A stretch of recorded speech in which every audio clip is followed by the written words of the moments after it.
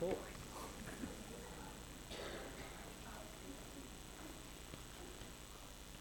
Thank you. Good morning. I'm reading from the NIV Bible, John 1, verses 1 to 14. In the beginning, the Word was I'll start again. In the beginning was the Word, and the Word was with God, and the Word was God. He was with God in the beginning. Through him all things were made. Without him nothing was made that had been made. In him was life, and that life was the light of all mankind. The light shines in the darkness, and the darkness has not overcome it. There was a man sent from God whose name was John. He came as a witness to testify concerning that light, so that through him all might believe. He himself was not the light. He came only as a witness to the light. The true light that gives light to everyone was coming into the world. He was in the world, and though the world was made through him, the world did not recognize him. He came to that which was his own, but his own did not receive him. Yet to all who did receive him, to those who believed in his name, he gave the right to become children of God, children born not of natural descent, nor of human decision, or of a husband's will, but born of God. The Word became flesh and made his dwelling among us. We have seen his glory, the glory of the one and only Son, who came from the Father, full of grace and truth. Thank you so much. What a wonderful piece of Scripture. Let me just pray for us. Father God, we do give thanks for the opportunity that we have to be able to meet together, and we give thanks for this terrific piece of Scripture. We ask, Lord, that as we look at this passage from John 1, that you'll enable each of us to see that how you, our Lord Almighty, have become flesh. In the name of Jesus we pray. Amen.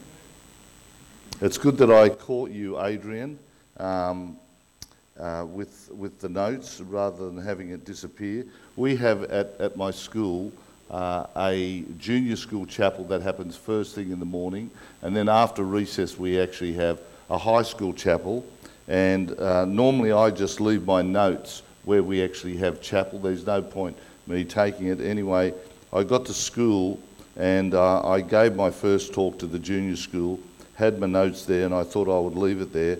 When it came for me to actually give a similar talk to the high schoolers, I noticed my notes had gone, and I thought the panic station started to actually kick in. What do? I need my notes.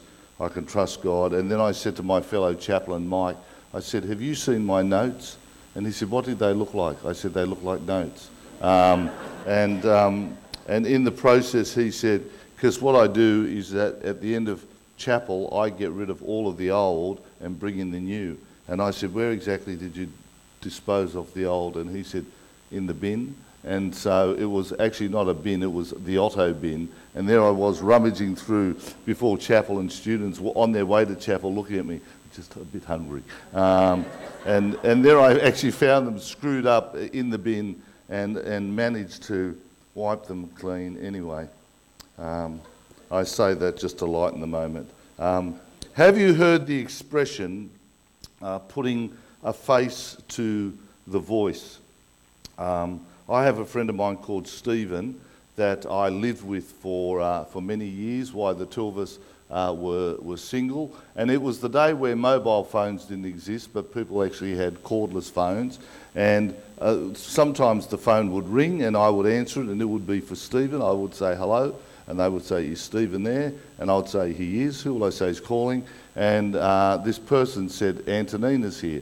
And I said to Stephen, Antonina is on the phone, and he'd say, thank you very much. Anyway, this sort of happened over a period of weeks and months as my friends would ring me and Steve would say who it is, or Stephen his friends would actually ring him. But what happened was that over a period of weeks and months and years, Antonina was a close friend of Stephen's. They went to school together, and they actually kept in close contact with one another, to the point that they would actually call each other. And I still remember, over a period of time, I actually started to get to know Antonina. I would actually sort of say, hello, who is it? And she would say, it's Antonina. Oh, hi, Antonina, George here. Anyway, sometimes we actually found ourselves talking for up to half an hour. Even if Stephen wasn't here, we would sort of carry on the friendship. And I still never forget when Stephen got married and I was there, Antonina was there, and I actually got to put the face behind the name. And sometimes that happens to us in life. The gospel writer John is wanting to do this, and it's actually quite extraordinary. John is wanting to put the human face behind the voice. The Word became flesh. In the beginning was the Word was with God, the Word was God. And in verse 18, we're actually told this right from the outset, that no one has ever seen God, but we are actually about to see God in Him becoming human flesh amongst us. You know, you think that might blow your mind enough to be able to actually sort of say that the Word is going to become flesh, but John is actually saying this: since the beginning of creation, of the creation of the world, God, Jesus, has always been there. The two of them are actually one. And it's an important doctrine that we actually even reflect on this morning, which is the doctrine of the Trinity. I know that all of you here have actually looked at the book of Genesis over the past few weeks and months, and John seeks to answer the question that Jesus was there in the beginning, before time, at the creation of the world, and he's wanting to actually say this: why has Jesus come? Why has he come? And can I outline, some people, I come from a Greek Orthodox background, and they have pictures of Jesus everywhere in terms of who he is. And, you know, often you'll see this blonde-haired, blue-eyed looking Jesus. But can I say, he just looked like a Middle Eastern man. There was nothing unique about his appearance. What was unique about him was the fact that he was God incarnate, he was God in flesh. If you would have lived maybe 2,000 years ago and you were down street Jerusalem and a crowd of people walked past you and Jesus would have been part of them, you wouldn't have saw, oh, who is that man? He really stands out. He's got orange hair, blue eyes. Jesus was just an ordinary looking sort of person. Last holidays, I had to get a plumber. We had a leakage problem in our house. And I phoned the plumber. The plumber came round, and then I realised I needed an electrician to come to fix the problem that the plumber didn't fix. And then the sort of the price kept happening. Then I had to buy a vanity unit because the old vanity unit was gone. And I tried myself, can I say, to fix it. I'm one of these people that thinks, you know what, I can do that. I've seen a Bunnings commercial, and I've gone to Bunnings, and I've gone to aisle 14, and I've asked a 16-year-old boy how to do it, and he's told me. And I think if a 16-year-old boy can do it, I can do it, and I can't. And so anyway, I tried to do it. And you know, we try to do this in life, don't we? We actually try to fix things ourselves, and sometimes things are actually beyond our ability. I remember even offering to my brother once. He was going to the dentist, and I said, you know, what are you doing? He said, I have to have root canal work done. I said, how much is this going to cost? He said, you know, $5,500. I said, $5,500?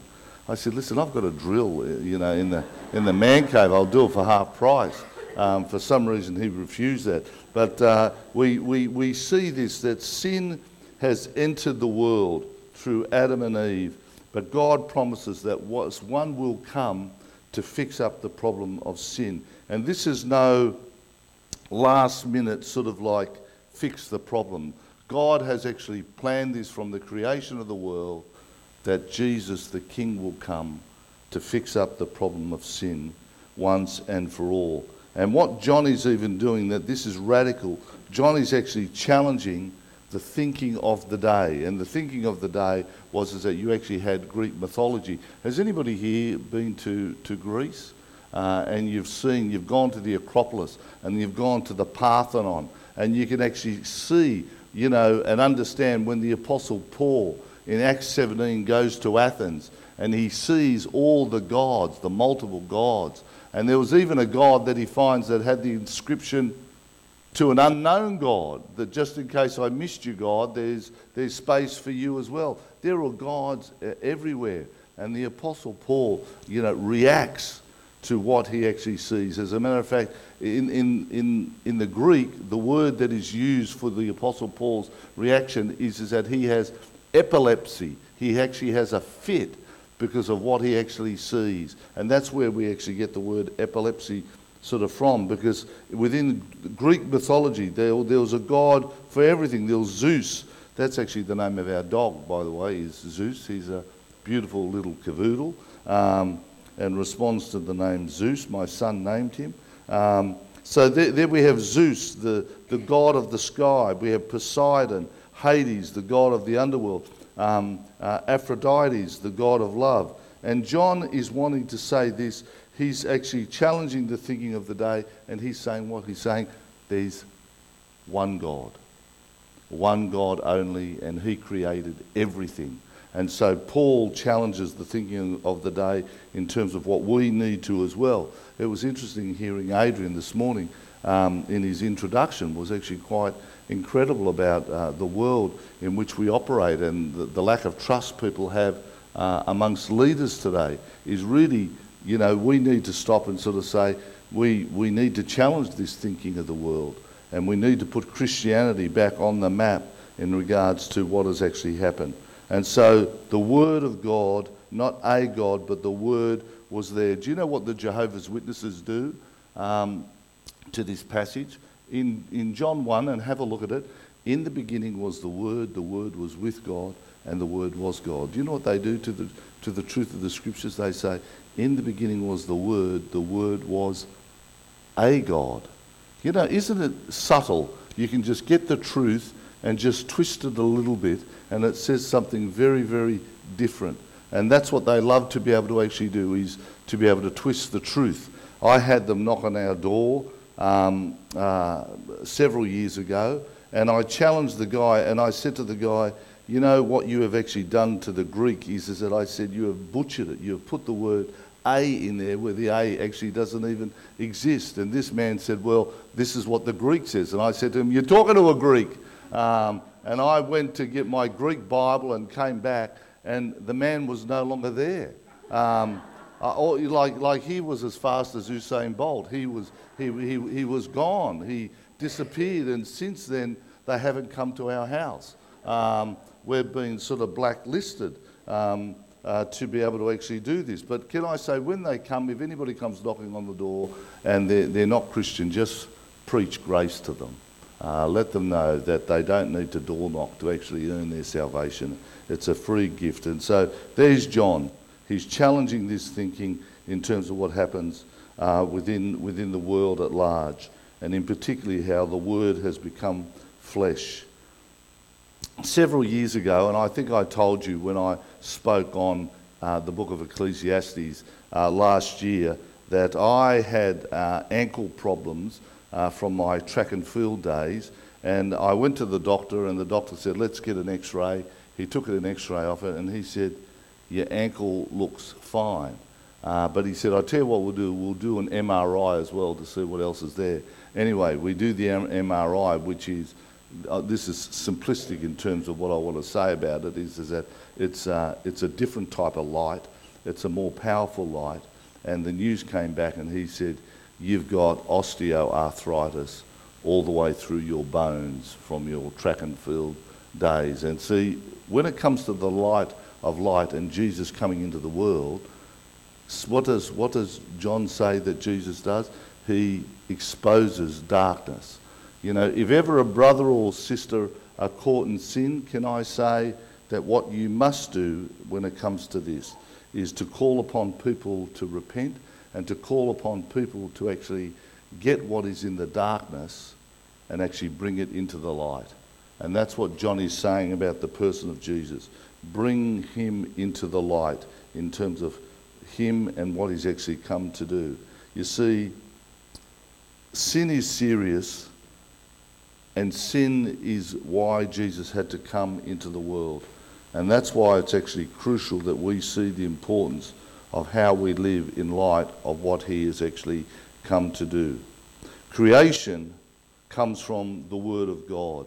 We look at Genesis, and what does God say in that opening verse? In the beginning, God created the heavens and the earth. In the beginning, God does that in terms of calling creation and calling creation into light. And God says, let there be light. And there was light. You notice that when God speaks, things happen. God says, let there be light, and there's light. What happens to Jesus in his public ministry? What does he do when he's actually confronted with the wind and the waves? What does he say? Stop. Be still. And the wind and the waves are actually quietened. So John is sort of saying, when we reflect on the person of Jesus, that he is the light of the world. And then we have in Isaiah 55 verse 1, that the word of God, God's word goes out of his mouth and it will return not empty, but God's word comes out and it will not be void. God's word comes out and impacts all of us. Do you know, when I'm a printer by trade, and this is going back many years ago. I left the trade, went to Bible college. I worked as a youth minister, and then I went and worked at St Paul's Grammar School as the chaplain many years ago. And one day I was walking through the office area of St Paul's Grammar School, and the receptionist says, "Oh, you've got actually a call on line 1, Vicky Marler." And you know what it's like when you know the name of somebody and you're trying to put the face to the name, you kind of think, who is that person? And I go to the phone, listen to what I did. It was very clever, at least I thought it was clever. I went, "Hey Vicky, how are you?" "Hi George, yeah, how are things?" I said, "Pretty good." "When was the last time I saw you?" "Oh, you know, when you were a printer." And then I clicked, Vicky Marler, who answered the phone at the front office of the printing place that I worked at. Anyway, we were talking and stuff like that, and she said this to me. She said, "George, my life has turned out to be a mess, and I want to speak to a Christian, and you're the only Christian that I know." You know, it's extraordinary, isn't it? You just kind of live life kind of thinking, I left that behind me 15 years ago, and there's somebody now knocking on the door saying, "I need help." And I was the only Christian that she knew. Anyway, we actually met together. I said to her, "When do you want to come out?" And she said, "Tomorrow." Like it was that urgent, she needed help. And I never forget, Vicky came round to my workplace. We sat down, we talked. She had a broken engagement. She'd been cheated on, and life had been torn apart, the poor thing. I said to her, "You need to do a course called Christianity Explained." I said, "Where are you living?" She said, "On the Northern Beaches." I phoned some faiths at Narrabeen and said to them, "Look, there's a lady whose life has just turned upside down." They said, "Give us her details." They followed her up. Anyway, one evening, months later, Vicky called me to say that she'd become a Christian. You know, it's extraordinary in terms of God's word does not go back void. You know, we need to be people that are faithful and sharing the word with those that are around us. And you don't know who or when God's word will actually come back and impact the lives of people. God's word is living. God's word is active. It is sharper than a two-edged sword. You know, in the darkness, expose it to light, as we've already said. And John goes on to actually talk about now John the Baptist. He was a witness to the light, but wasn't the light himself. And so then we actually have Jesus saying these words at the start of what? At the start of the Sermon on the Mount, where he talks about, "Let your light shine before all people. You don't get a light and you don't hide it under a bed. You get the light so that the whole world is actually able to see it. And then he says this about the light. He talks about being salt and being light. But when people see our good deeds, who do they thank? They actually thank God. It would be a bit like we've got a sign out on the main road here pointing up to the Blue Mountains, and the sign sort of says to the Blue Mountains this way, and the arrow pointing up the Blue Mountains. Let's say we decorated the sign so beautifully, neon lights flashing, even have people dancing in front of it, people singing, all that sort of stuff. And people do this. People stop, take photos of the sign, and actually go back home. I mean, it would be ridiculous. He says, let your light shine, that when people see our deeds and see what we say and see what we do, what do? They actually thank God.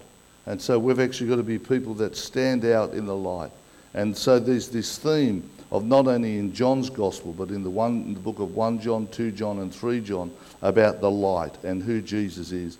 And him saying this now in verse 12, that if you believe that Jesus is the light, you are a child of God.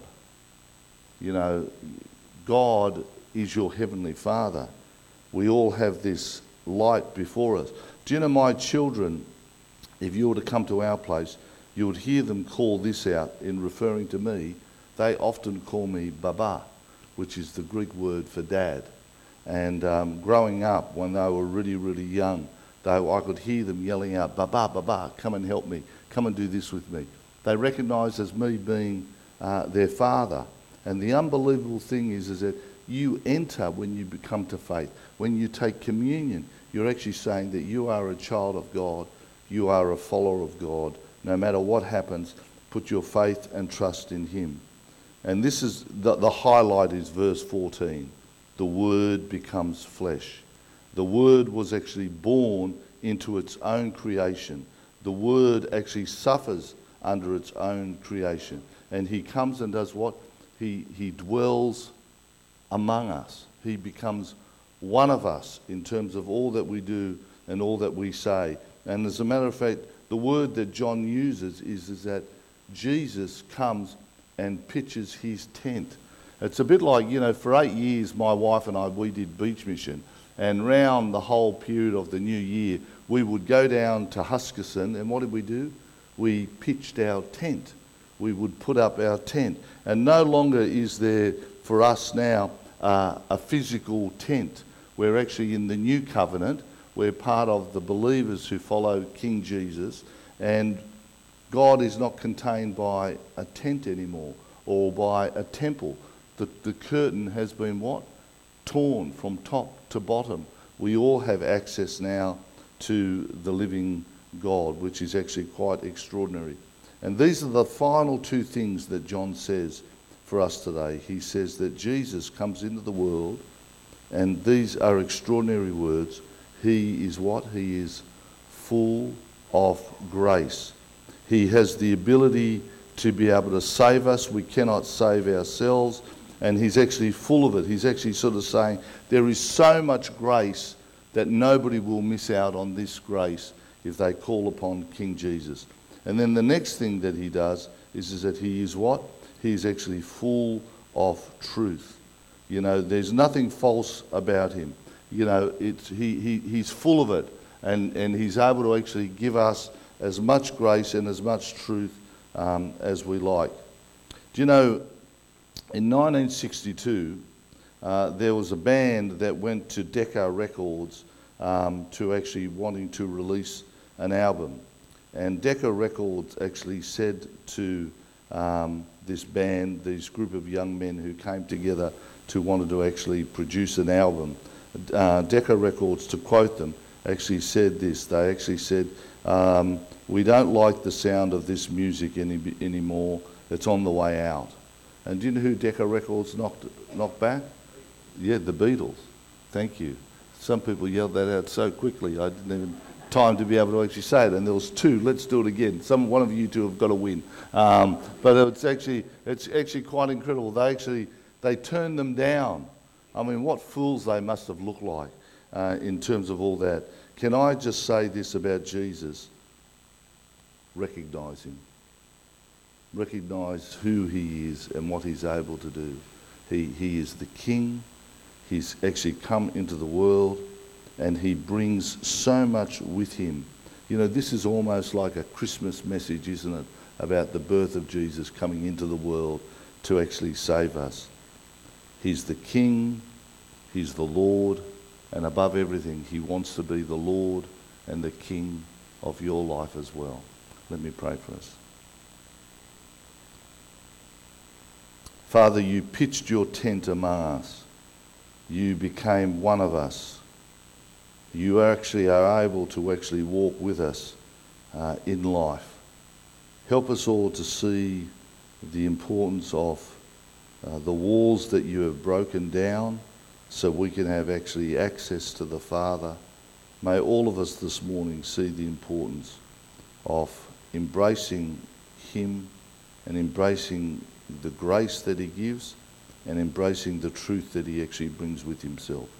And we thank you for this morning in the name of Jesus. Amen. I'm taking my notes with me.